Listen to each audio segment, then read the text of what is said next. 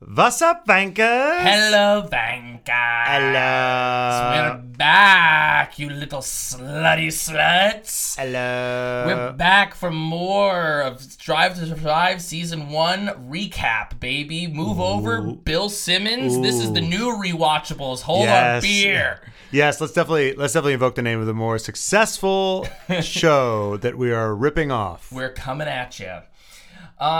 So you all, I know that everyone who's listening to this just listened to our incredible first episode. I will say that hopefully we sound so much better on this episode because we figured out the mics. We figured out how to do this in at least somewhat a professional way so that your ears will be not less assaulted by Mr. Matt over here, and hopefully it can be a nice soothing little listen to you. I'm just glad you didn't assign blame to any one person in particular in Gunther Steiner fashion, which was nice of you. You didn't. Well, I did kind of blame you. I was being sarcastic. Oh, okay. It's a team sport. It's a team sport.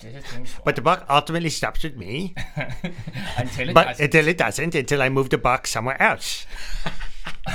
So last night, the first 5 we watched together. Yes. And this last... But we realized we couldn't spend 5 hours together again. Yeah. That was just not an efficient use of time. Yeah, so we figured... So last night we both watched episodes 6 through 10, yes, of Drive to Survive Season 1. Yes. And we're going to give you, our little fucking impressions. Our hot takes and our favorite moments, some of which I had certainly forgot about. I don't remember half the shit I saw, and it's such a worthy rewatch, guys. It is a really worthy rewatch, because also what you think on certain moments is that, like, there's no more bitchiness after, like, you remember the iconic bitchy moments? Yes. Of, like, Cyril and Christian, like, waiting for the press conference? Yes. You remember that because that sticks in your brain. Yes. But then there's more. There's so much more. And the guys that you're watching in the show, you don't really know them as well as like when you start watching the races afterwards because you're fully in, and now you're like,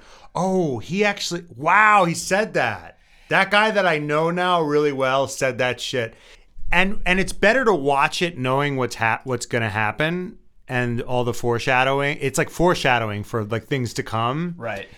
And like you just have a richer watching experience rewatching it, knowing the future. Also, coming from our experience, knowing a single thing about racing. Yes. These things have such deeper context for what. When I was first watching it, I was just like, I guess his tires, they need to put on new tires, but like I don't really understand why, and like calling certain people in early on the pit lane and all that kind of goes into that. And you get that qualifying well is really important like that day, but could be useless tomorrow, like depending on how the race goes. So like understanding that, but mainly like just knowing like how it panned out for those guys, like whether or not like they made good on the promise of their career or they didn't, whether they improved or stayed the same. Like what was interesting is like, when they forgot, like, I think it was Will Buxton or Buxley or whatever the fuck that guy's name is, it was like, it was someone saying, like, Max needs to, like, when Max was struggling, it was like, Max needs to learn to pick his battles. And I'm like, same. Same. Like, it's still, that's still the vibe. It's still the vibe. And he's like fucking fighting with Ocon, who's just trying to unlap himself. It's like, dude, just let Ocon by. Like, you know what? No. Shut the fuck up, because we're gonna get into that later because we have drama around the Max. Okay. So let's start. Let's start with episode 6. Episode 6. And episode 6 is really the we hate Sergio Perez episode. Yes. And it's a full hit job on Sergio. It's a full propaganda hit job on my guy Sergio Perez. Well, because on the internet, everybody loves him. Everyone's like, he's the nice daddy. And they totally do a successful job of him being the most hated. Like, you hate him. You hate him, and the reason that you hate them is because they lift Ocon up. Yes, they put him as the foil for Ocon, which I guess that season was a bit of the situation, but like we've said in previous episodes, like there wasn't that much going on that season in terms of like actual drama, so they kind of had to be like, well, these two teamates kind of don't like each other. It's just a master class in in filmmaking. They should teach this in film class, like in manipulating the shit out of people. Yeah. Well, first they're like, who's gonna buy because this is right after, you know. Right. So at the time, right they're both on Force India. Ocon and Sergio Perez are both on Force India, and who VJ just had their Donald Trump. Indian Donald Trump is lost a team, and they're like, who's gonna buy it? Who's gonna buy it? And like, we don't know. And then reveal Lawrence Stroll. And it's like, oh shit! And obviously, it's assumed that Stroll is going to switch team. That his son is Stroll. Okay, so it's assumed and correctly assumed that because Lawrence Stroll is now there to pick up the slack and save the day for Force India, that baby Stroll is going to get the team. And there's an amazing moment in the early episode where Stroll's being interviewed at one of the press conferences.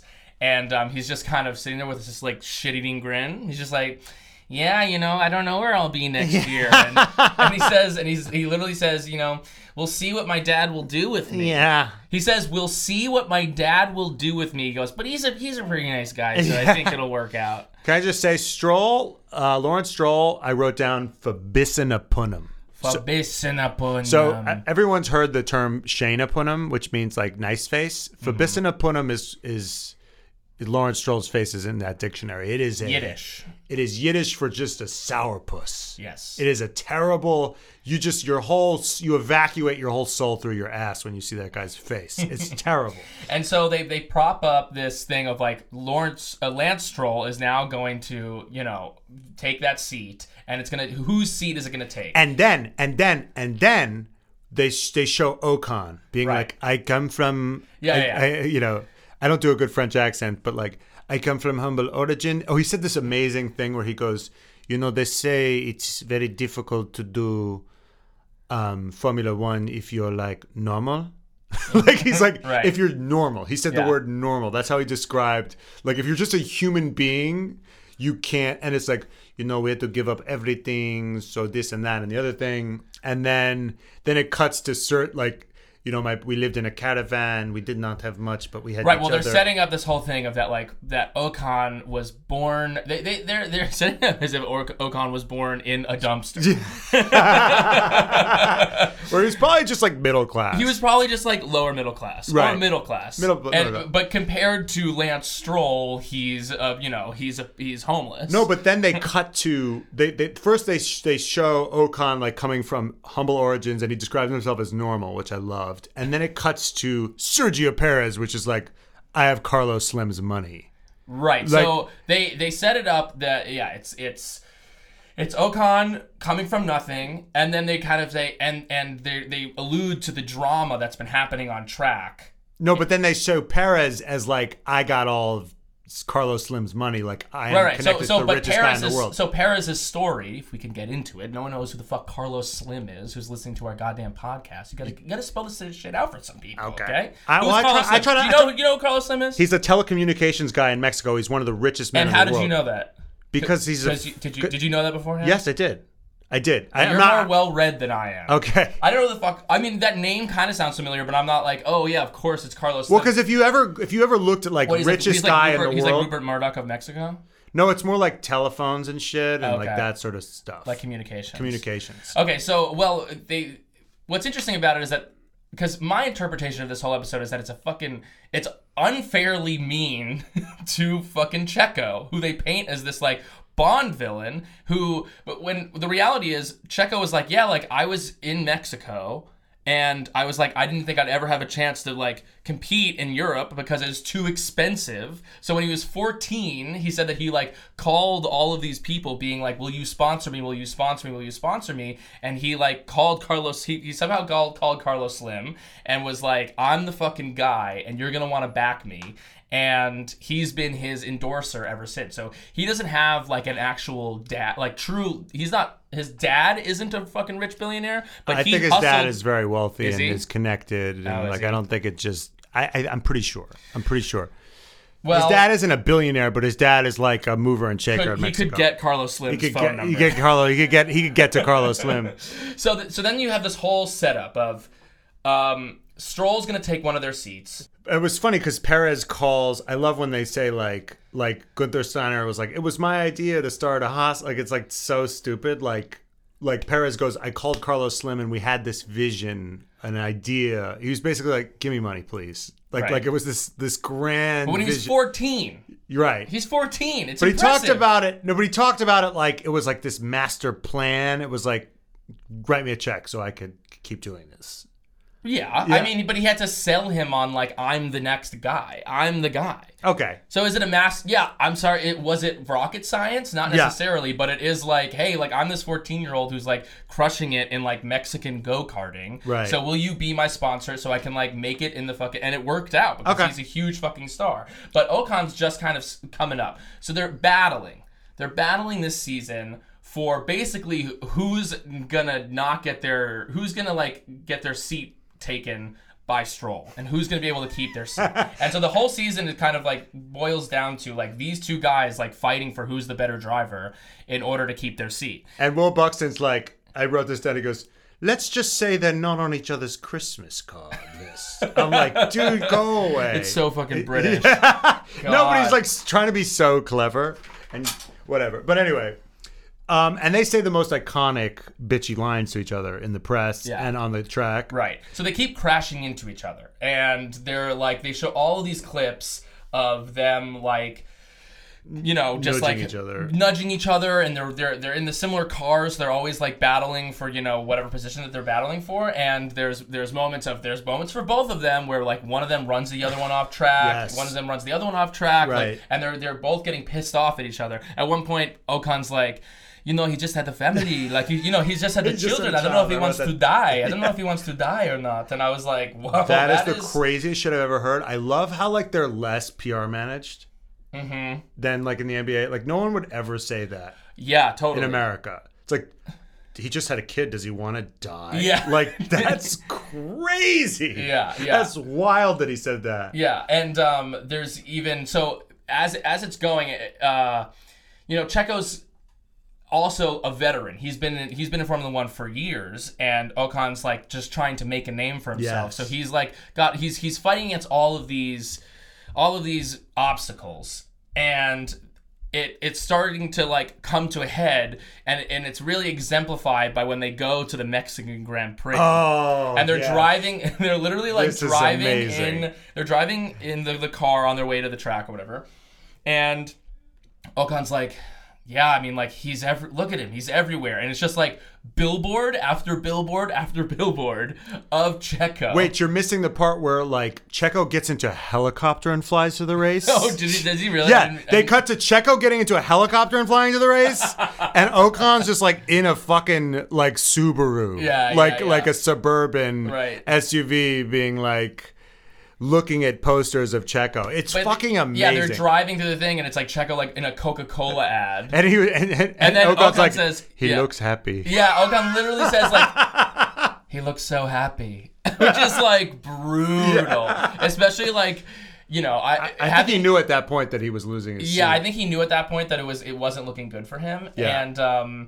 And that Checo had the sponsorship that was going to be able to keep him in his seat there. Yeah. And there's even a moment, there's actually a really interesting moment because Hamilton is not, and Mercedes and Ferrari are barely in this season. They're certainly not interviewed, but there's an interview where Hamilton is up there with Ocon, and he basically like says, you know, this is kind of fucked up that people have access to these sponsors and then they're getting seats not because they're better drivers. So he's got Ocon's back. Well, Ocon is a Mercedes driver. He's Toto's boy, so there's a little bit of politics. But there's also a level where like Hamilton, you know, Hamilton also comes from humble background. Yes. So Hamilton's like sees a bit of himself in Ocon.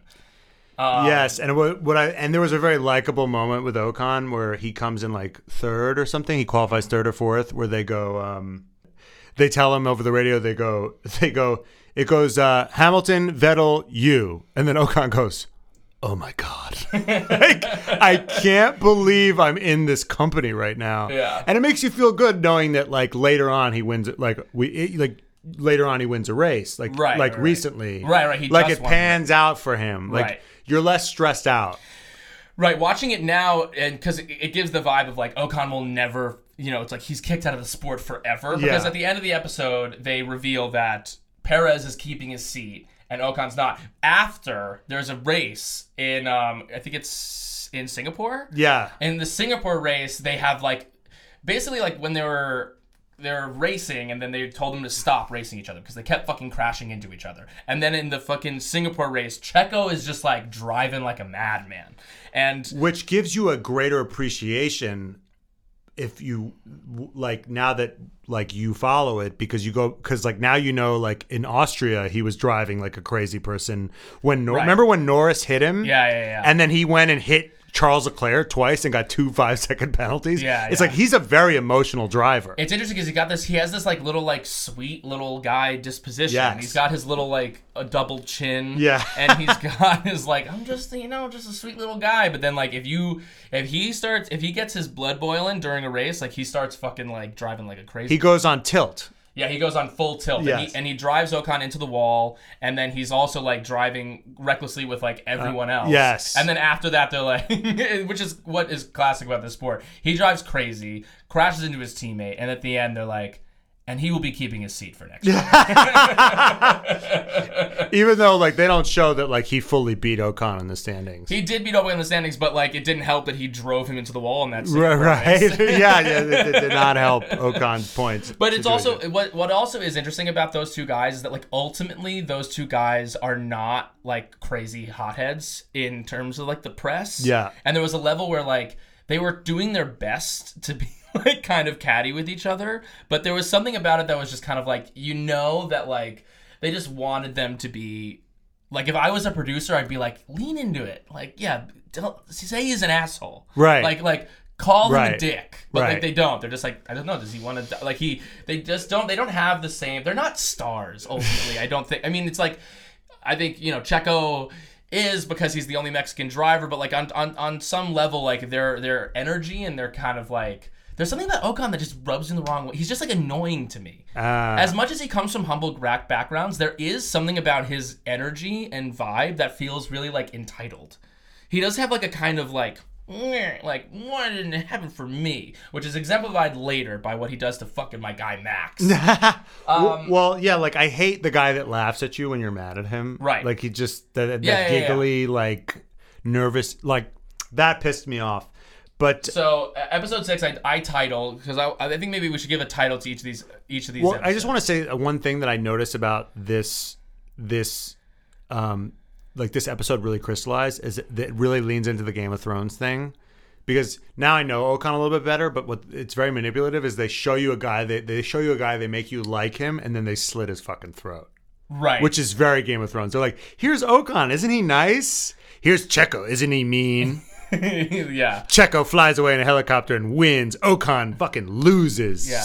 You suck our dicks. Isn't this brutal? It's misery porn. Right. It's so Game of Thrones like that. Yeah. It's also this. They a couple times in this season, at the end they just put a text of Ocon did not find his seat. Yeah.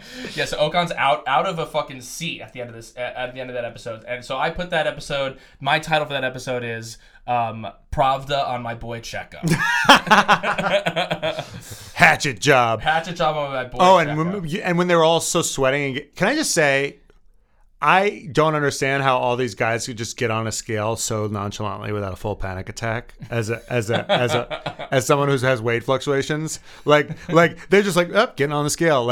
If I'd be let me take some things off. I'm dude, you're holding your helmet. What are you doing? Put that. I would be full offensive lineman if I had all that shit on. Whenever I'm at the doctor and they're you want to step on the scale, I'm hold on, let me take my shoes off. Let me take my socks off. Let me take everything off. Oh, I think I have a bracelet. Let me get the bracelet off. They're just doop doop. I'm they're very casual. Very casual. Well, they all weigh 100 pounds. But there's a moment they're all so skinny and hot. They're so fucking skinny and hot. There's a moment in the first episode of This Is Us. Yeah. I'm making a This Is Us reference, baby. Yeah. There's the Chrissy Metz, who is the sister who has the weight issues. Yes. She's getting on the scale, and she's naked in her bathroom, and then she notices that she has earrings. And she gets us. Oh no! Let me take these off. That is totally me. That's us. That would be us. That would be us if we were getting on the scales. Right. We're getting on the scales. We're like, let me just put my helmet down. ESPN would cut to me and be like, Ellis Offin's getting fully naked again before he gets on the scale. He's getting naked in the paddock. Yeah. Oh, cut away. Yeah. That Ellis Offin, he's an eccentric one. Yeah. So the next episode after 6. Oh, yes. We go back to our boys at Haas. I need to be hosed down. And in the first episode, you're introduced to Kevin Magnussen, who's one of the Haas drivers. This is the appetizer. The appetizer. And in episode 7, you get the main course, which is our guy, Roman Grosjean.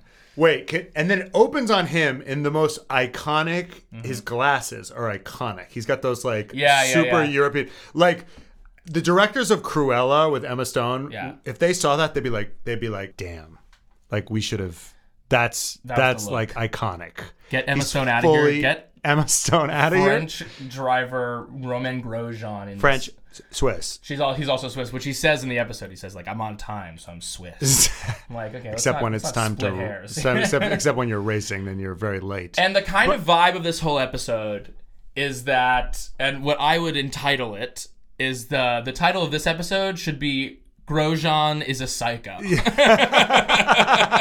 Because it basically he is mentally ill. He's mentally ill and he drives like a fucking madman. Yes, and I love him. I love him so much. They just show him just crashing into just everyone. Just all of these races where he's just crashing into the entire field. But I feel like I'm watching American Sniper. You know what I mean? Like he's slowly coming unhinged. And he's calling his wife, being like, I just want to hear your voice. Yeah. You know what I mean? Like he's just I just want to talk for a second. He's shaking a lifeless baby. Yeah, he's just he's putting his hand through his hair. He's just kind of you could feel he's really just struggling. He's got a monkey on his back. And what's so funny is when he takes the sunglasses off, you're like, oh, he's got haunted eyes. He's got this really haunted look. I'm like, oh, put those sunglasses back on. Because I'm seeing eyes that are a little bit dead inside. Because most drivers that they get emotional, but he really feels like he's going through shit. Well, they mention a race in 2014 where he crashes into the whole field. Where literally on the first turn of the race, he has a Bottas moment that just of what just happened, but it's 10 times worse. And he just crashes into there's a 10 car pileup from him just doing something reckless. And he goes airborne. Right. He goes flying. He goes flying, and they cut to him, and he talks about getting a psychologist. He was I went to therapy after I started talking with a sports psychologist after that happened. He goes, you spent all this. He gives that classic and kind of annoying refrain that everyone makes now about mental health, where it's just you work out your muscles. Why not work out your mind? And I'm like, well, only if it works, babe, because you keep doing it. Yeah, I mean, it's good that he's getting help, but he talks about it so much. I'm like, is it working? No. Yeah. Well, it's also so in the beginning of the season, he's just fucking up, and he keeps doing his classic Grosjean thing, to the point where, at one point when he fucks up, Gunther says, I don't know if I can live like this anymore. He goes, I don't know how much longer I can live like this. I don't know how much longer I can live like this. And then what's really funny is watching, because you're 3 more years apparently. Yeah. Because that he keeps him on. Yeah. Which makes me think, because I looked at the standings, is Magnussen beat him badly those next couple of years. Yeah. So in 2018 he beat him, 2019 he beat him, and 2020 Grosjean actually got 2 points and Magnussen got 1. I'm like, why did he keep Grosjean on all those years? Yeah, I think he liked him. Gunther, it's interesting because it's in the same way, because last time we talked about if you have if you have humanity, that the sport isn't for you. I think Gunther has too much humanity. Gunther doesn't fire anyone. He's so reluctant to He seems mean, but he's actually a sweetheart. They also say at one point, I don't know if it's this season or another season. Maybe it's not this season, but they say the interesting about Haas is that no one goes in and no one goes out. It's it's the same crew. Right. Despite everything, he just like keeps the same people, which is like a nice sentiment. But then knowing where they are at this point in Formula One history to where they are now, it's like maybe you could have fired a couple people. So I think that the interesting thing is that, you know, now that Gunther's like our total laughingstock and a total meme, right? You forget that he does actually say some pretty insightful things about what's going on with Grosjean. Uh-huh. And he's like kind of connected to his psychology. He understands what's going on with him. Yeah, he's like he doesn't know how to fix it. Yeah, he feels it's like they're his nephews, right? And he's like, and he doesn't have kids of his own, right? And it's like because it's not like they're his children, because he's like there's something about it that's not that vibe, but it's kind of like he is really connected to like when Grosjean. Like he crashes at one point, like during qualifying, and he's like, "There's no need. I mean, there's no need for that. There's no need." And he goes, you know, it's because he wants to be the best. He wants to drive the car even faster, but he can't do it. And he's what you learn is that like the car has a limit. And right. the best drivers, they know exactly where it is, and they don't go past it. They're like, this is all the car can do, and he just wants to go past it. Right. And like you can't, if you go anywhere past it, then you're gonna crash. Right. And he's just diagnosed it where it's like he just wants to do better than what the car can do. And he also says something else, which is like was our thesis statement last time, which is like nice guys don't survive in this sport. Like which is not really connected, but it seems like Grosjean is a sensitive guy. Yeah. Is like takes it like he doesn't have the sociopathic like Max would crash into 10 people and be like, it was their fault. Like they were in my way. Yeah, do you know what I'm saying? Yeah. Like Grosjean will crash into all those people and be like, and he just goes, I'm sorry. Yeah. I'm sorry. Like he takes it like he has a conscience. Yeah, he feels really so bad. Like every crash it's like weight on him. But you know what? It is interesting because when I was watching this, I was thinking about like, you know, like this sport there's you know what's unique about it is that like there's lots of guys who are like the reckless players in other leagues. You know, there's the Dennis Rodmans of the world. There's like the guys who in like hockey are the guys who are the enforcers who are a bit like reckless in their thing. But like on those sports, like you're gonna get like a hard check. You're gonna get like a hard like pick.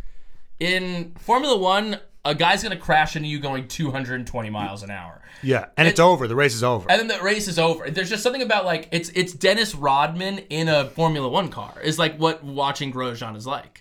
But Grosjean isn't like Dennis Rodman. He's actually like, but in terms he of does his, Dennis like, Rodman shit, and then he's obviously like he doesn't have the crazy eccentric like personal life. But in terms of the kind of, but he's not a killer. He's just he just makes mistakes. Yeah, but like Max is more like Dennis Rodman. He's like don't get in my like I'll fucking kill you. Then what is Grosjean? Grosjean is Mr. Bean. He just like you know what I'm saying? Like he just makes errors. But he's Mr. Bean in going 200 miles an hour. Yes. Instead of like kind of like slipping on a banana peel, he's like crashing into a fellow driver. Grosjean isn't mean-spirited when he does or aggressive. Yeah. He just makes errors. Right. And he keeps making errors, and there's a moment which we've talked about in some earlier episode, but at a certain point in the season, Gunther, in classic Gunther style, calls this dinner for to show his appreciation. To show his appreciation for the whole team and all the mechanics and everyone. And he gives a little roast. He gives a little speech. He gives a little speech and a little roast. And he says, "Let me make a little joke here." And he's like, you know, like we're here, and you know, Roman is not here. Maybe because he was too embarrassed because he didn't have any points, or you know, maybe I didn't invite him because he doesn't deserve to eat. And the laughing was so forced, and everyone was so uncomfortable. Yeah, and he goes, and then he does the classic line where he's like, and you can tell him, you don't have to tell him I said that. I'm going to tell him. Yeah. I'm going to tell him. So you don't have to say it that I said it because I'm going to go in there and I'm going to say it, which is also hilarious to think about, like him like getting into work early to be like, hey, Roman, So glad to see you. Yeah. So I was just shit talking you to the entire team on Friday because you weren't at the dinner. So I just kind of said it's because you suck. So I just wanted you to hear it from me. And so didn't get back to you because I thought that would be the nice thing to do. That would be the nice thing to do. That'd be the good and decent way. That's how I run my squad. And then I loved when Roman kept bitching on the radio, and he goes, "Just tell him to focus on fucking driving, not fucking whinge." Yeah. Whinge. Well, whinge is what, like him whining, complaining. Yeah, whinge, not fucking whinge. Yeah, he's like focus on the driving, not on the whinge. Not on the whinge. And then he goes, Roman, he has to be more determined. He said say that. He said a word. He made up a word, yes. Which was a great word. Determinated. That's so funny. That is. If there was like a book. A Roman Grosjean memoir, it would call Determinated. That really sums up his whole fucking thing. Determinated. It's also interesting, like, watching him, the precursor to what we know also happened to him in Formula One, given his crash in 2020. This guy has got death written on his forehead. Yeah, he's got a fucking death wish. And now then he quit, and now he's in fucking IndyCar. Yeah. And it's just like, my boy Roman, I love your nose, I love your schnoz, but babe, maybe it's time to hang up the booties. Yeah, so there's not that much in this episode. I mean, there's something to say about the rest of this. Well, the crash was the best thing that ever happened to him, the big one. Why? He's now at IndyCar. Well, he was done anyway, but now he's he's a legend. Now he's a legend. Everyone likes him. Yeah. And he actually said, I actually listened to it because I'm a loser. Yeah. I listened to podcasts. Uh-huh. We're going to bleep that out because we don't give any other mainstream media any credit. But he said that it was the best thing that ever happened to him because it made him like appreciate life and like be grateful and also he like people stopped making fun of him because they were like, oh shit. Like it's real. Yeah. Like it's not a joke. Yeah. Like when I say it's like even it's interesting talking about this sport because you can like say things like he has a death wish, but then it's just like he might die. He could tomorrow. Almost and it wasn't fun. Like people were laughing about how often he crashed, and then he got lit on fire. Do you know what I'm saying? Right. It's also like then you drive like a fucking crazy person. Right. So that's that episode. The episode 7 is that's the Grosjean. Let's just like meet Grosjean episode. I mean that's something that this season ultimately is about. Is this gets a little bit like just like profiles on people. And Grosjean's obviously I got a great profile. I got a great profile, and I'm gonna fucking blow your mind. It's season 3. Right. Yeah. Like they had a crystal plant ball. Seeds. They're like, this guy, meet this guy because he's gonna. They literally were like, something's gonna happen with Grosjean at some point. That's literally literally the Netflix execs were like, let's do it on this guy. Yeah. He's the one that crashes all the time. Yeah. At some point, that's gonna pay off. This guy's marked for death. Literally. So let's move on. So then at episode 8, episode 8 is when they talk about the next generation of drivers. And this is an interesting one for me and you because this kind of presents somewhat of a preference divide between the two of us because this episode really talks about Gasly and Leclerc. Well, here's what I mean. There's really nothing to talk about because I was watching because I didn't even remember Gasly in this episode when I first watched it. Like he was that forgettable to me. Right. Because what I realized is I'm watching Gasly in this. It's so fascinating to watch it. I'm like, I didn't even remember you were in this. I remember this as a Charles Leclerc episode. Well, it's mostly a Charles Leclerc episode. But then they try to fit Gasly in, and they do a really fun thing where they cut to them racing in adults, and then they cut to them racing as kids. That was really fun. That's also what's kind of nice with the second half of the season is they kind of show you how these guys all get to where they are, which is that they all raced in go-karts when they were kids. And they all kind of know each other, like AAU. They all kind of know each other. It's like the AAU thing. It's like any type of elite athletes in an elite sports, you kind of have a sense for who are the other guys. And in this one, they kind of profile and go into the growing trend of the youthful drivers and how big teams are putting more of their resources into these young guys. But what's crazy is, so when season 2, they're like, this is Pierre Gasly, he's driving for Red Bull. Yeah. Like Pierre Gasly really factors in heavily in season 2. Yeah. And I binged it. I watched every episode because I didn't even remember him from season 1. Right. Because to me he was that forgettable. And I'm watching. He has his big moments. Right. You really fall in love with Gasly in season 2. Right, because the thing is you watch Gasly and everything's on the upward trajectory for him, and you're watching. I'm like, oh, he hasn't had his wound yet. Yes. He hasn't had his Batman, like my parents have been killed in front of me yet. Yeah. And he's just like, yeah, like everything's going well. Like, this is awesome. This is awesome. I'm a Red Bull Junior driver, and then Ricciardo left, and now I'm going to take the second seat at one of the best teams in all of Formula One. This is great. And he's playing video games. He's like, should I pick the Red Bull? Yeah, fuck it. I'll take the Red Bull. Yeah, whatever. He goes, next year, it's like he shows him playing the PlayStation game, and they have all the drivers like in a triangle. He's like, maybe next year I'll be in the middle. Yeah, it's like Hamilton in the front, and he's like next year maybe that'll be me. He's like making little jokes, and it's like, no, babe, it won't. It's gonna be like a 5-year journey for you. Yeah, to be anywhere close to relevant. Even at the end, the corner of that pyramid. Yeah, I mean, he's still not there. He's just quietly killing it and he's just pissed off now. He's pissed off, like, fuck this. Right. I'm just beating Yuki's ass every week. Right. And I want to talk about like a modern day Grosjean is Yuki Tsunoda in terms of like not understanding the limits of the car. Every time that Yuki crashes, they're always like he just pushes it too hard. Like he crashes. Yeah, but Yuki does. All the time. Yuki doesn't. But Yuki like does dumb things. Like he doesn't stay within the lines of the pit lane. Yeah, it's just like little shit. Like he does like more technically dumb stuff. Right. Like it's like, or like he does. He spins in the pit lane. Right. Like dumb stuff. But something that this episode does also is it introduces you to my boy Charles Leclerc. And when did you stand for Charles? Is that when you realized you were 1 degree of separation from him? Yeah, of course. Okay. But however, listen, am I aware of the fact that I'm 1 degree away from Charles Leclerc? We have a mutual friend. But if you listen to early episodes before I knew that, I was always defending Charles Leclerc when you were always trying to shit on him during the race where he crashed into Gasly on that first turn, and you wanted to have him fucking shot. Yeah. I was defending him and saying that he raced great that race, and I've always been a Charles Leclerc fan. But what's interesting about this, it's like they show him as like this rookie driver, hot shot, but they show him, and he is like he's so good looking.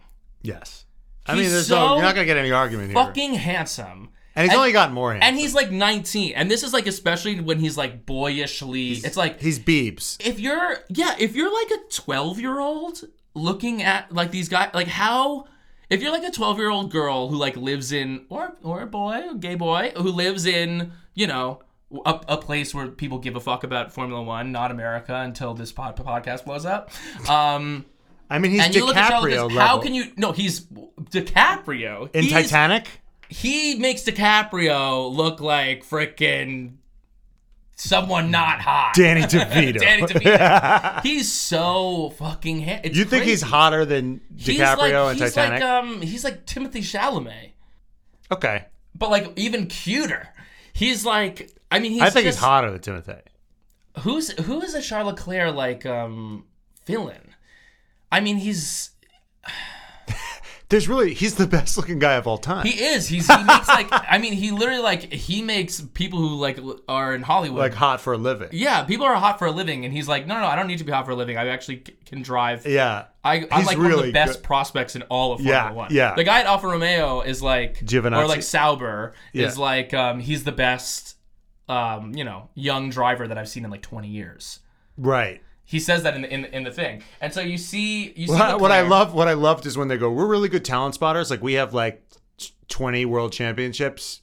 When they went to other teams, like that's the saddest shit I've ever heard.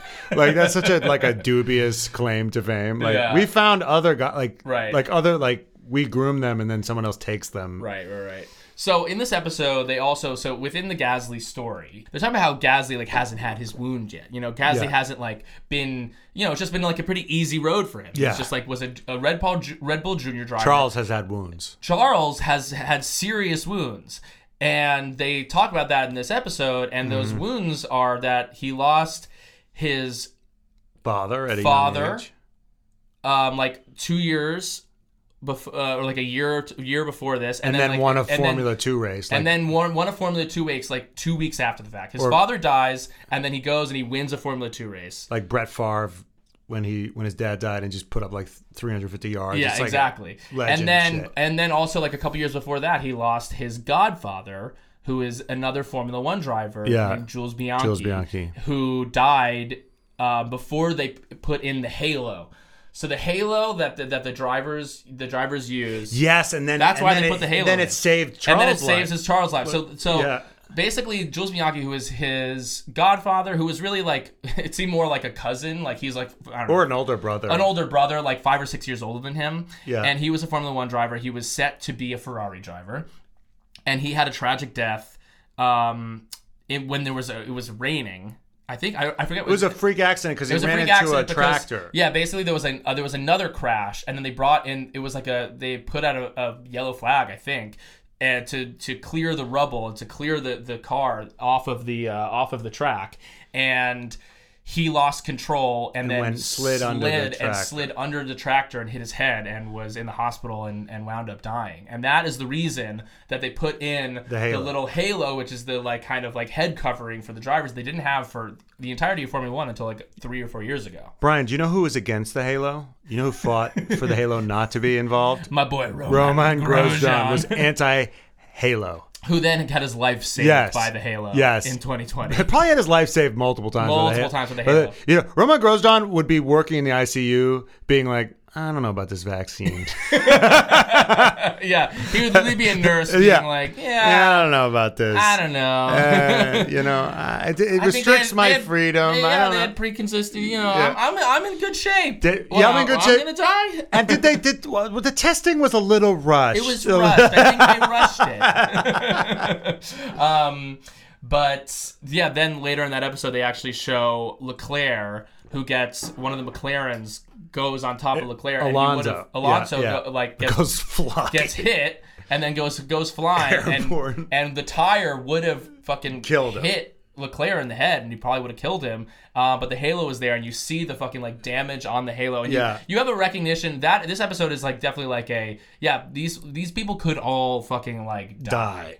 And Leclerc was like, intense. It wasn't a big deal, like to in be the car. In the car. You didn't feel like anything. Yeah, but then you watch it and you're like, holy shit. What this episode also does is that it introduces my guy Kimi Räikkönen, who is at this point he's one of the Ferrari drivers, and you see just like the different personalities of what the sport is. And I fucking just like, I love Kimi Räikkönen so much, and he's the opposite of like what we grew to not like about Daniel Ricciardo. He is like, he's the anti-Ricciardo. He's the anti-Ricciardo. He just like, every time people ask him a question, he gives one word fucking answers. And there's a situation where he is basically kind of like, and he's won world championships. I mean, he's a very acclaimed fucking driver. Yeah. And he's even driving well for Ferrari at this point. Like he got in third that year.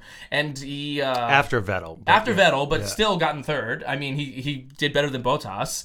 Bottas came in fifth. Why did he came in fifth? Why do they keep this guy around? I know, but because it's like Hamilton Hamilton scores more points than any two teammates combined, basically. Right, but I know Bottas shouldn't be coming in fifth. Yeah, I feel like the same car as Hamilton, but so Kimi, there's a whole situation where like Kimi's maybe going to leave Red Bull. Or like who's going to take that Red Bull seat? And there's this the narrative around Jules Bianchi, who was supposed to be a Ferrari driver, and same with Charles Leclerc, who's on the Ferrari junior team, a la where Gasly is for Red Bull. He's on the Ferrari version of that team, and in a uncharacteristic kind of like a Ferrari move, they actually choose to go with Charles. And it's definitely like, knowing what we know now, they went full hotties. They went full fucking hotties. And this is the beginning of Ferrari being like, okay, like our move is to get like young the hotties. Hottest fucking young bucks. Yes. And let's remember that Ferrari is a hot brand. Yeah. And unfortunately, Sebastian Vettel and Kimi Räikkönen aren't really bringing home the fucking dollars for us when it comes to, like Kimi's kind of attitude isn't very fucking Ferrari. And Charles's Pearson baby blues are a little bit more what we need. Yes. Yeah, so Leclerc goes to Ferrari. There's also these like very cute moments where everyone's kind of like shaking his hand. He's like, "Are you a Ferrari driver?" And he's like shaking everyone's hand. And you just see, it's one of these things where like I feel like I want to be a fucking 12-year-old who has a crush on him. Yeah. Like I feel like I'm like these kids are so lucky that they get to have put posters of their. I mean, talk about like people like it's like once you get in your 30s, they're like, who's your childhood like who's your celebrity crush? And I'm like, I don't really have a celebrity crush anymore. It's too late for us. It's like when it was like that. It was Britney Spears. Right. But as much as I want to free Britney, I wouldn't say that she's my current celeb crush. Brian had guys. Brian grew up in a tiny ass little like. It was like a Harry Potter little like hobbit hole. Yeah. But he had the tiniest room of all time. But he had the biggest poster of Britney Spears. That poster was bigger than his entire room. It was the one where she's like has the Teletubby. It's like a Rolling Stone, I think. Yeah, she's pink. like on the bed. She's like on pink satin sheets. Yeah. And she has like a Teletubby, and she's like kind of got one of her hands in her like the edge of her panties. Oh, and Jesus. Boy, oh boy, did I like it. And you know what? I would trade that in for a second to have a photo of Charles Leclerc in my tiny little bedroom if I was 12 years old. Yeah. And the other thing that was amazing was like the Ericsson storyline.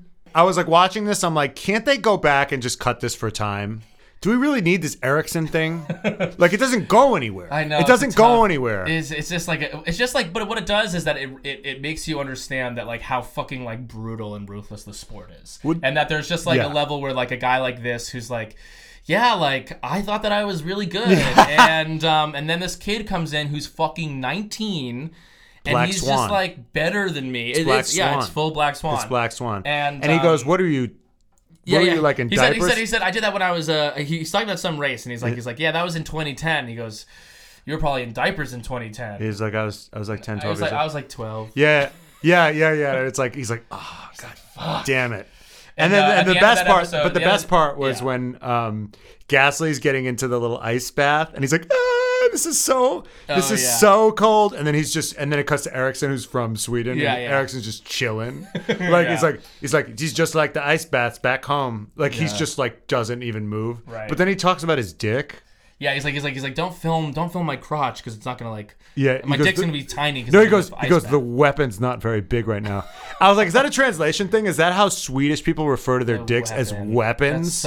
That's so violent. It's such little dick energy. To call your dick a weapon means that you have a fucking tiny dick. So let's move on. The last thing that I would say about this episode that was a funny little anecdote was that like which also like kind of highlights the young guys is that like it was Gasly's first time racing in Singapore. It was like Gasly's gonna be like, it's my first time racing in Singapore. Like I've only raced Singapore on my PlayStation. Which makes him so relatable. It makes him so... I mean, it's crazy these guys just, like, play PlayStation to, like, get good at their job. It's also what's interesting is, like, probably for the old guard where they're like, what? Why are you better than me? Because you were playing fucking video games when you were 12? Because you've been practicing this shit since you were 5 years old. You've been racing fucking Monza since you were 8. You're like, oh, here comes turn 6. Yeah. This one's always been tough. B button. Exactly. Okay, so the next episode... what would our title be for episode 8? Leclerc's fucking hot. Yeah. Fuck Leclerc's hot. Fuck Leclerc's hot. Okay, that's the title for episode 8. So episode 9, we get into the more of like the midfield drama because ultimately there's not that much fucking going on this season in actuality. Yeah. And it's the Haas versus Renault battle. Basically for the best of the rest. Who's going to get fourth? Is it going to be Haas, who has Magnussen and Grosjean, or is it going to be Renault, who has Hulkenberg, and who's the other Renault guy? Oh, it's Sainz. It's Hulkenberg and Sainz. And what's fun about this? Hulkenberg was fully beat that year. Yeah, he did. He did beat him. But so you're also introduced to Hulkenberg, who is another kind of tragic figure of Formula One. Because we were just talking about Ericsson, who's just this guy who just like kind of never kind of really got it going. At the end of the season, he doesn't have a seat in Formula One. Hulkenberg's like Chris Paul. Yeah, kind of, but Chris Paul at least made a finals and made All-Star games. Hulkenberg is like more tragic than that. Yeah. Hulkenberg is like this guy who just has the record for the most races without a podium. And which means he's been good enough to be in the like F1. Yeah. No. Meaning he's had the most races. Meaning like everyone's like, this guy's good. Yes. He's had a long career. Yeah. but not good enough to actually get to a podium. Yeah, and he's this guy who's like he was a killer in, Formula 2. He was a highly touted prospect. Yeah, he was like the guy, he's kind of like a George Russell. Right. He's like, if George Russell doesn't go to Mercedes or goes to Mercedes and then Mercedes kind of craps out and he like never kind of gets there and never makes, like that is like the potential worst case scenario for George Russell is that he becomes a Nico Hulkenberg. So Hulkenberg is on Renault and he has this rivalry with Kevin Magnussen.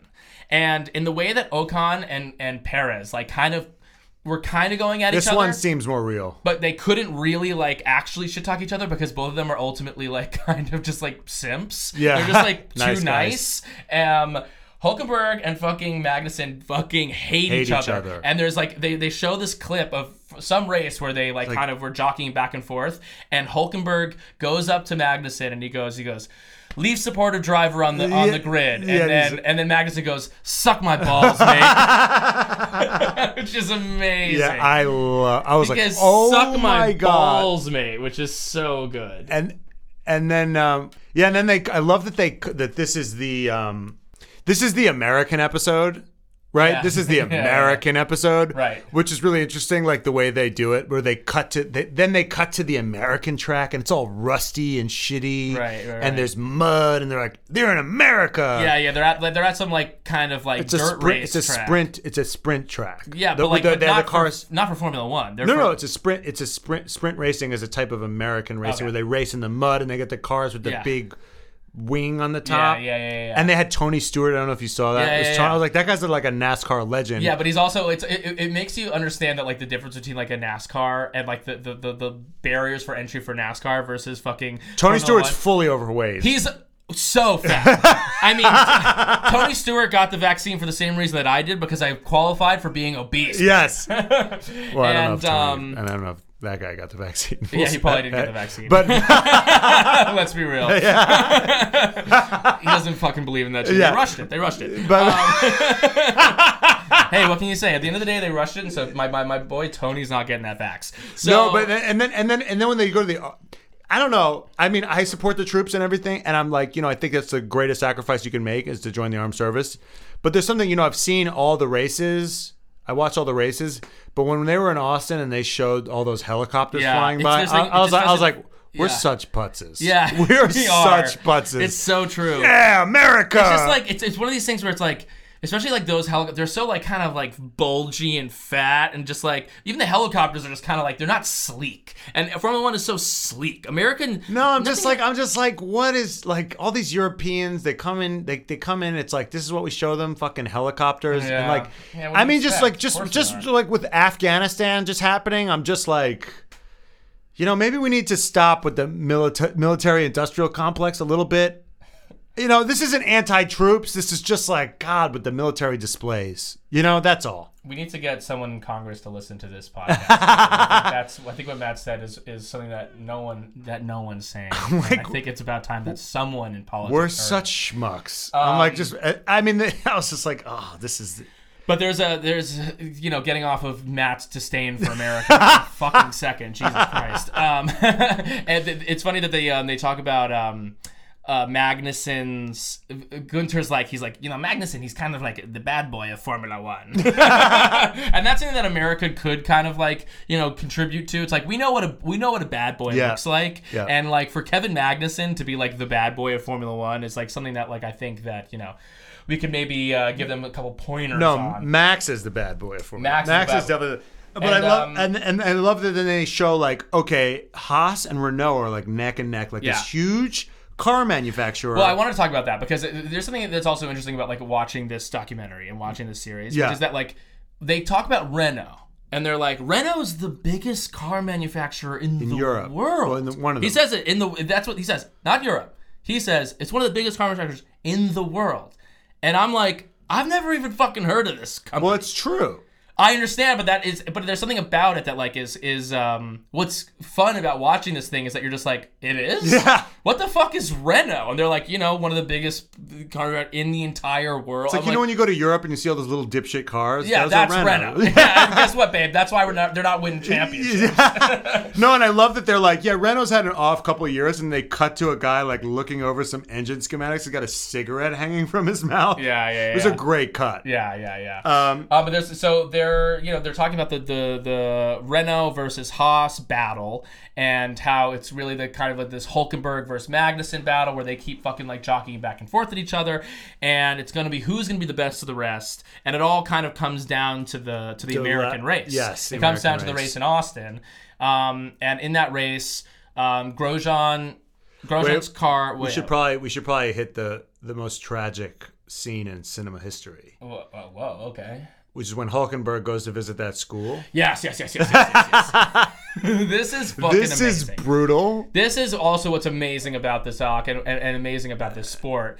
Yeah, they get Hulkenberg to be like, hey, like you're in America, like let's go visit the kids. Let's go do a thing where you'll meet some kids and you'll do do an interview or whatever. These results-oriented children. Yeah, and he comes in and they're like in some, I don't know exactly where they are, but the kids are just kind of like, the kids are like, oh my god, this is so cool, and they're just like, how many races have you won? First question. Yeah. And he's just like, none. And they're like, wait. They're like, you what? haven't won any races? He goes, well, it's really hard. And like, well, you haven't won any races?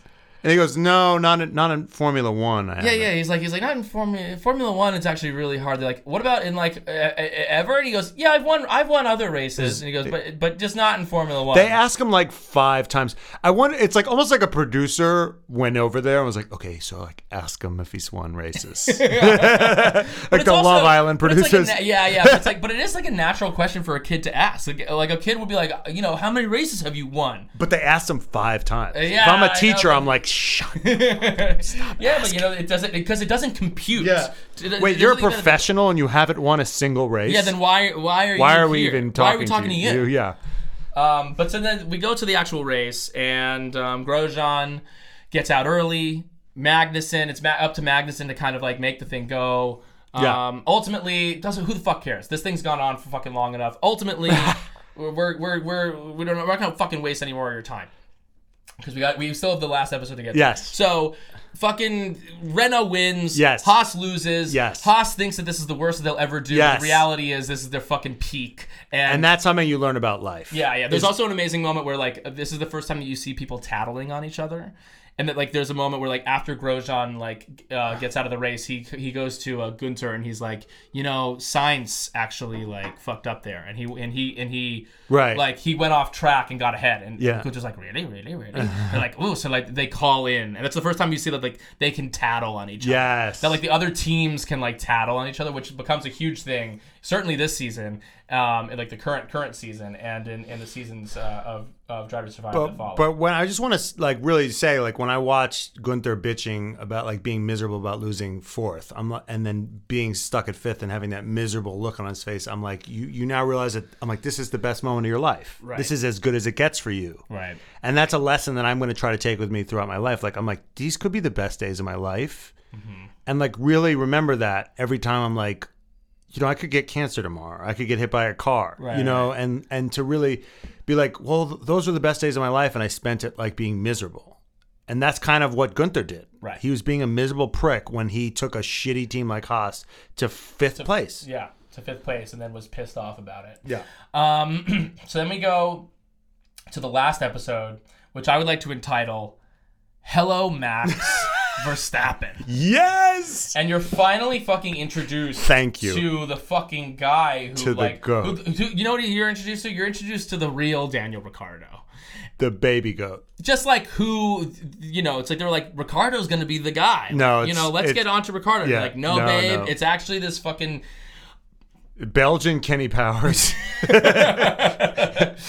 Yeah, and you're just like, you're kind of, this goes further into the kind of the whole Red Bull, the Red Bull thing, and you see Daniel through the latter half of the season kind of not do so well after Monaco, waning, and just like have, you know, just kind of shit luck and shit driving. And meanwhile, Max Verstappen is fucking making his way through the grid and driving like a fucking beast. But getting into a lot of crashes, stupid crashes. But which he hasn't necessarily corrected. Yeah. Because he's like, you know, I've described this before, but like Lewis is like Stringer. Yeah. In The Wire, like he's kind of big picture, like trying to go legit, and Max is like Avon, who just wants his corners, and it's just like he doesn't know because he's just a gangster. It's like, these are my corners, like this is my turf. I'm alpha male. I want my corners, and it's just, and then when he's just bumping people, and he's just like bumper cars. It's fuck you. He literally is racing like bumper cars. He's fucking racing like bumper cars. But there's some amazing moments where like you can kind of also see that Daniel recognizes that he's fucking like made a mistake. Yeah. Because at one point they're wheeling the Renault. And this is what I wrote it down because it's like, it's too good. They're wheeling the Renault by, and it's Christian, Max, and Daniel. Awkward. And it's just like, oh, there goes your new car. And Daniel goes, well, next year's one will be fast. Barely. And then Christian goes, couldn't be slower. And then Daniel literally puts his hand on his face. He's just like, like, what the fuck did I do? And we also missed the most iconic thing, like when I was like, oh, I forgot that Max is a fucking G with no, like, who doesn't give a he's kind of like a little Kimmy-ish, but with more emotion. Because he doesn't give a fuck. When he got into the thing with Ocon, where he's pushing Ocon. Okay, so he goes, hold on. Let's explain the situation. So there was a race during that season where Max is leading. Yeah. Max is leading the race. Yeah. And it's going to be like his first win of that season. Yeah. I think. And Ocon is been lapped by Max. And he starts like trying to unlap himself, which is something that you can do. Yes. You're allowed to do that. But I think it's a little twofold, where it's like Max was like, no, fuck you, you're not gonna fucking lap me. But then it was also like, if this is the situation, just like either fucking give the people the room or fucking don't, and they fucking crash into each other. And Max could have Max had more to lose than Ocon. That's what he's got to learn. It's like, he might be right, but he has more to lose. So basically, maybe even if Max was wrong, he was still fucking like pissed off that this thing happened. Yes. And he goes there. They show this like clip. No, Max is right, but he has more to lose. So just chill. Right. But it's my corner. He goes to confront Ocon, and you just see it from like, they don't have audio for this, so that you just like kind of like see it from afar. But he's going up and confronting him, and Ocon's just kind of like laughing him off, not and then taking Max it seriously. Fucking pushes him. Yeah. And then Ocon's like laughing more, and he kind of like looks, is like, is anyone gonna come like stop this guy? And Max is like keeps fucking pushing, because Max is fucking pissed. And what he says to Daniel after the fact is that he's like, you know, like I went to confront him about it, and he was like, well, I was faster than you, so like, and was like laughing at me and laughing at my reaction. So then like I pushed him, and then he was just like fucking like laughing about the fact that like he did ruin his guy's race, which is part of what kind of annoys me about Ocon. Yeah, I was pro Max on that. It's just like one of these things where it's like Ocon has this kind of, you can't like play the, not that he's like, you can't play the victim and be like, it's so much harder for me than all these other guys, and then like be a fucking dick. Yeah. You just like, it's like either be like straight up and a straight up guy, or like be a killer. Yeah. But he's like, it's just like, it annoys me when these guys like are in between something. Yeah. And like what's nice about Max is that he's just like a fucking psycho and a killer. And takes it seriously. And takes it it's like either fucking take it seriously and care and fucking try, or like or be goofy and whatever. Like just Ricardo. Just like be one or the other. Yeah. And then he said the most iconic thing in the press conference. What? Which they asked about the Ocon thing, and he goes, I don't have a lot to comment on. I don't have a comment. Except that he was being a pussy. Which is just the most legendary. Like, he's like, I'm going to do the good PR thing. and then just ruin it. I completely forgot. Yeah, this is like I forgot that he said that. Amazing about watching. Like the 10th episode is really fucking great. Yeah. Because you forget that like the bitchy moment with Christian being like, you know, that couldn't be any slower. Yeah. And then Max being like he was being a pussy. No, but he led it with, I'm not going to comment on that. Like you're like, oh, so he's not going to give them something to run with. Yeah. And then he gave him the most inflammatory. He said the most inflammatory thing he could possibly say. I guess it also makes you understand a little bit more of his bitchy Instagram posts, like post Silverstone. Except that he was being a pussy. And he just said it was dead up. You know what? Actually, he's grown. He's actually grown to the man that he is now, who's just making passive-aggressive comments on Instagram. And you know what else was really crazy? Was when the Abu Dhabi race started, you see Will Smith full corny just waving the flag. Abu Dhabi, like he's like, hey. Well, what's interesting about Abu Dhabi, I wanted to say, sodomy, I looked this up, sodomy is punished by like 14 years in prison, and being gay is like a serious crime there. So time's up on you, Will Smith. Okay, that is really fucked up. Like, no, seriously, it's a really horrible place. Yeah. And I'm saying, like, I get that F1, like, they don't care. They don't care, but like Will Smith, you're a Hollywood celebrity. Yeah, but he's like an international, like worldwide famous celebrity. So like on some level, he's like, but I have all these fans here. But what's interesting about what they seem like try to make Abu Dhabi into is like they're trying to make Abu Dhabi into Monaco. Because like if you look at Abu Dhabi, they're like they have money. Yachts, they have so much money, and they're kind of like it's like stop trying to make Abu Dhabi happen. Okay, Gretchen. Well, I think it's happening. It is happening. It is happening. But there's a level where they're kind of like, look, like we have like a couple of yachts and some like girls on yachts. Yeah, right? We got Will Smith. It's like well, Monaco has like Will Smith, Tom Brady, Jon Snow, fucking like Tom Cruise and Hugh Grant. So like you're not quite there yet, babe. You know what else was my favorite part is when Max's engine is fucking up. And he goes, engine hot. Yeah. He goes like he feels like it's like he's actually physically heating up. Engine hot. Yeah. That was amazing. He gets so like worked up on the radio. It was amazing. Oh, and there's also so like this episode kind of like wraps up the whole thing. They do a whole bunch of shit. They kind of like cram a bunch of things, like things that you missed this season. They like show a bunch of like random shit. They introduce my boy Lando Norris, who's the new guy at fucking McLaren. Who's coming off like such a little fucking shit. I'm like, but he can fucking back it up. He hadn't backed it up yet. Yeah, but he did later. So there's something about watching Lando Norris because he comes up. You're like, this kid fucking sucks. I fucking hate this kid. But then knowing what I know now, I can't help but be like transfixed. I'm like, he knows. He knows. They're like, do you think it's going to be like difficult for you? He's like, not really. And I was like, guess what? It wasn't. He was fucking right. Yeah. There's also amazing moments. So like Fernando's retiring, which they kind of don't really like get that much into, but Fernando's retiring from F1, and in the final race. They're saying to him, they're like, you have an opportunity for a point, Fernando. Like, you have an opportunity for 1 point.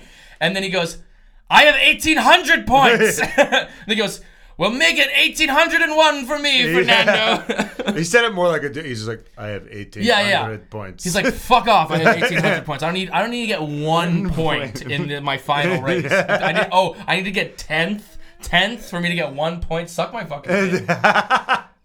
It's just and what was really crazy was when Will Buxton was like, he's taking a big risk with Lando Norris. He's very young, but if he hits it right, he's a genius. I'm like, Zach Brown's I guess Zach Brown's a genius. Zach Brown's a genius. Zach Brown is he's made McLaren great again. He literally has. Oh, and we missed the dickest thing that Christian says. Yes. So we'll end with this. The final moment that's absolutely incredible from this episode, which kind of caps off like what this season really was about, which was the Christian versus Cyril kind of debate. And it's in one of the final press conferences of the year, and they're kind of reiterating, they're kind of re-asking Christian the question about like, how are we going to be like without, Renault next year? Like how's it going to be like, with your new engine supplier? And Christian, who's sitting right next to Cyril, says, well, we'll see how he's doing because, Cyril was making the tea when we first started with him. He literally He was making the tea. Yes. When we first started with the Renault. most British put down. Just like you're nothing more than a little fucking butt boy. Yeah. And then Cyril goes, he's always nice. Always nice. He's always nice, Christian. Yeah. And then what's interesting about what's funny about that is that you zoom out. They show like a wide and fucking Toto Wolff is in that same press conference, who's like is too good for even this documentary season 1. Yeah. But you see him after Christian like says his little snide remark, and Toto just fucking is like, oh god, just rolls his eyes. Like, I'm too good for these little just like boys. God, these guys are so fucking lame. They're little like cheap shots at the press conference. Oh, you're like, third, you're fourth. Yeah, like these guys fucking suck. Christian is such a fucking little shit. Yeah. Who now he's fucking like forced to deal with. Yeah. Yeah, I think that's kind of it. There was one other moment where like when Daniel you're also seeing like the beginning of like the other thing with the season, which goes in with that is Daniel leaving and going to Renault, and he's like expressing his frustration at the end of the season. They're like how would you what would you give yourself as like a grade this year? Yeah. And he goes, I just like L for loser, and he's like pissed. He says like L for loser because he's fucking mad about what's happened, and then he goes, or G for good looking, and it's just like that's it. That's why we've lost you. Because you were mad with L for loser. You're mad that you've sucked this season. But then you're like, but I'm fucking hot. And rich. And that's why. That's his coping mechanism. And that's how he copes. He literally copes by looking himself in the mirror and looking at his Instagram numbers. Yeah. Which is a bummer. He should just be miserable. He should just be miserable and angry and be a champion. Yeah. Okay. Thank you, Vankas. Goodbye, Vankas. So next week, this Sunday, we've got a race. We got the race. So we'll be coming at you. Coming in hot, engine hot. We're gonna release this episode hopefully before the weekend, and then next week you'll be having our reactions to the race. So you won't have to listen to this shit anymore. Okay, Vankas. Later, Vankas. Until next time.